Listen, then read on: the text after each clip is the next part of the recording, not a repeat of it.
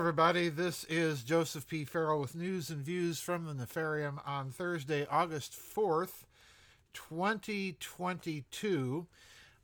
Quick housekeeping. We don't have a vid chat tomorrow. The vid chat will be a week from tomorrow, so please check your schedule.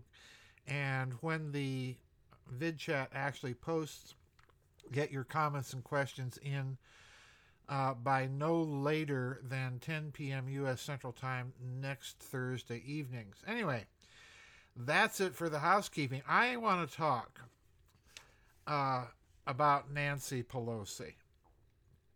Now, most of you who've been with me for a while know that I have absolutely no use whatsoever, zero zilch nada, for the Democratic Party or its leadership.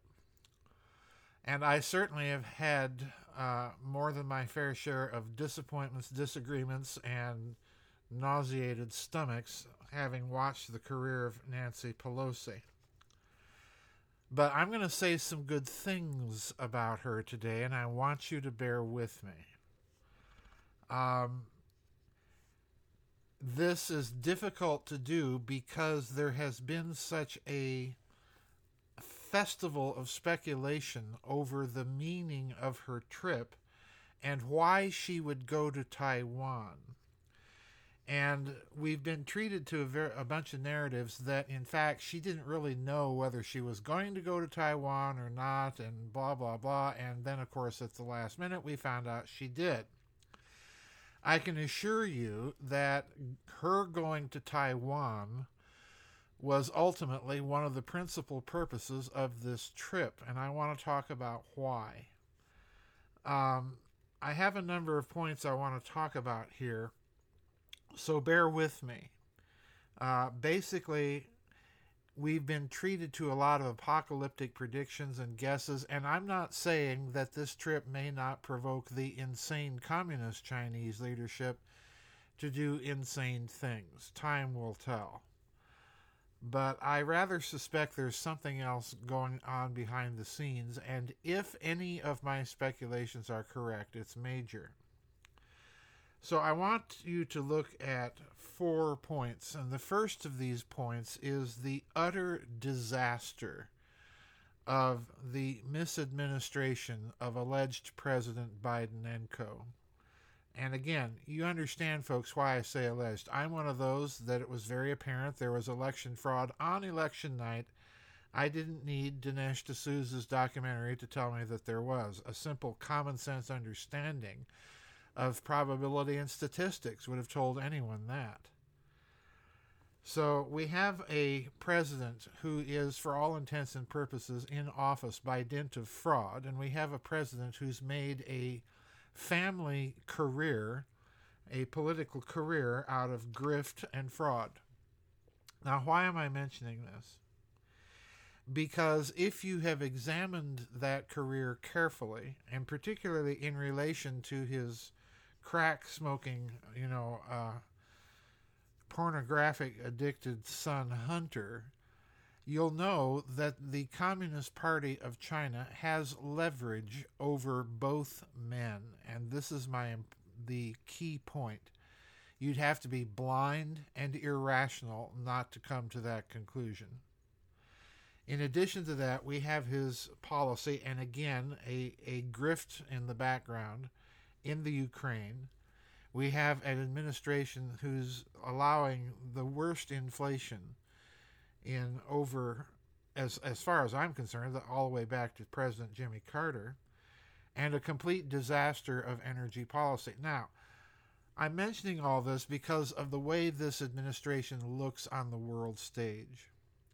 World leaders, the German Chancellor, the French President, the Prime Minister of Italy, whoever, can look at this president and they may mouth things publicly that are reassuring and full of commitment to the United States and so on and so forth. But privately, looking at that cluster of facts, and particularly the relationship of the family to the Communist Party of China, I guarantee you, in private, in the background, on those top secret phone calls that they all have with each other, that they are worried about the direction of this country, particularly under this bumbling, evil, corrupt, incompetent, demented idiot in the White House. So that's the first point. The geopolitical ramifications of the corruption of the Biden family. Now, if your allies looking at this mess, I want to point you particularly to two allies, and that is Japan and Taiwan themselves. We saw the assassination recently of Shinzo Abe, the former Prime Minister of Japan, and Japan recently, even under his successor, reconfirming Japan's commitment to the defense of Taiwan in the case of communist aggression. Now, folks, whether we like it or not, Japan is going to continue on this more or less independent course of diplomacy. They have taken the measure of the United States, and they've decided they had better rearm to be able to defend themselves and not rely on this country. And again, the Biden-Enco regime has managed to convince them of this necessity just simply by the way it handled affairs in Afghanistan. But there's been another message recently that I think people forgot or overlooked, and that was the message just a few weeks ago from the Taiwanese government itself. Because you recall that the Taiwanese defense minister released a statement in Taipei stating that Taiwan's missiles were capable of striking both Beijing, and here comes the clincher, and the Three Gorges Dam. Now, that was a clear message. Mess with us, and we can really, really cripple and hurt the infrastructure of your economy. There's no two ways to read that message. And now there's a third factor impinging on this analysis, and why I think Mrs. Pelosi was literally talked into making this trip and to stopping in Taipei. And that's the internal situation in communist China itself. There is, if you have been paying attention to China recently, there have been bank runs and a growing mortgage protest of Chinese citizens not paying their mortgage payments because of the massive real estate bubble that has occurred in China. And this has spread, and it's putting pressure on the Chinese Communist Party, in particular the Politburo and the Central Committee, where, incidentally, Xi Jinping still has some powerful factional opponents. So I suspect that in addition to China's bluster vis-a-vis Taiwan, that the bluster is really coming out of a increasingly weak position domestically inside of communist China. And I want to toss something out here for people to bear in mind as I outline why I think Pelosi made this trip. And that is the possible scenario of some sort of understanding or secret negotiation between Taipei and elements in Beijing that are opposed to Mr. Xi Jinping and his version of communist Chinese policy. If both countries could resolve a way for a peaceful reunification vis-a-vis Taiwan's independence and so on and so forth, and have that unification signal a policy change in the communist Chinese government, or even a regime change, I think the possibility is rather strong that both sides might go for that. So that's the background here that I want you to bear in mind. So now let's look at Mrs. Pelosi. And as I've said, I'm no friend of hers. I have never been a friend of hers. I'm not a rhino Republican, as most of you know. I'm not even a conservative. I'm a traditionalist. So I have precious little in common with the Republican Party and absolutely zero in common with the Democrats. Mrs. Pelosi has, I think, responded here in taking this trip to what are probably internal calls within the American deep state to have somebody that is not connected to this disaster of an administration. Kamala Harris can't do it because she's almost as bad of a disaster, if not worse, than Bidenenko himself. So they need someone in the chain of command. And Pelosi being third in line for becoming president, should something happen to the president and the vice president, she's the logical choice. They also needed someone who is high ranking within the Democratic Party leadership, who is a recognizable figure, who can go and conduct personal and private diplomacy with these countries on behalf not only of the country but of the party itself, which is in tatters and not looking too good. And finally, you have to remember that this is probably Nancy Pelosi's swan song.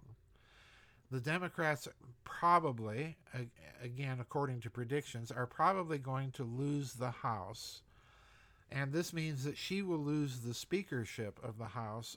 And at her age, it's unlikely that she will ever be back in as Speaker of the House. So this is her swan song. And in this instance, I think she wants to leave a legacy that she did her best. She tried to patch up a disastrous geopolitical situation that this misadministration has created, and to reassure allies that the entire Democratic Party leadership is not this nuts. Now, say what you will about Nancy Pelosi, she's certainly been nuts in the past and so on, but quite frankly, she is not as nuts as the Biden misadministration. So I suspect that this is the reason for her trip. She went over, in other words, to put it succinctly and in a nutshell, she went over to reassure the Taiwanese leadership, and more importantly, through Taiwan, that network of other countries that are looking askance not only at Communist China and its moves, but also looking over their shoulder to make sure the United States is a reliable enough ally. I'm talking about countries like Vietnam, Thailand, Indonesia, Malaysia, and so on, which countries, incidentally, Indonesia in particular, have recently, as she was on this trip, have been conducting joint military exercises with the United States. So I think her trip was largely meant as a reassurance move on the part of the American deep state that realizes they have really picked a lemon of a disaster with Joe Biden when they put him in office through the massive fraud that they used to do so. Pelosi is the logical choice to convey that message of the American deep state. For that reason, and also for the reason that she obviously is not associated with Donald Trump, nor any of that group of people in the Republican Party. In other words, she represents the permanent bureaucratic deep state of this country in this particular instance. And this is why I think she went on that trip. Now, that's my best guess of what went on here, folks. I'm not saying that there may not be an apocalyptic outcome to all of this, but I rather doubt it. I rather doubt it. I think all of that bluster from Xi Jinping right now is because he is weak internally and that the knives are out for him. So this is a situation to watch very, very carefully and closely. Remember, I am proposing a wild and woolly scenario behind all of this, that there actually may be secret negotiations going on between elements in Taipei and elements in Beijing to put an end to the separation of the two countries, provided that there is some sort of regime change and policy change on the part of the Communist Chinese government. So That's what I think is the backdrop of what's probably and possibly going on. That'll do it for today's news and views, folks. Remember, we do not have a vid chat tomorrow. That will be a week from tomorrow. I'll see everybody on the flip side. Bye-bye, and God bless.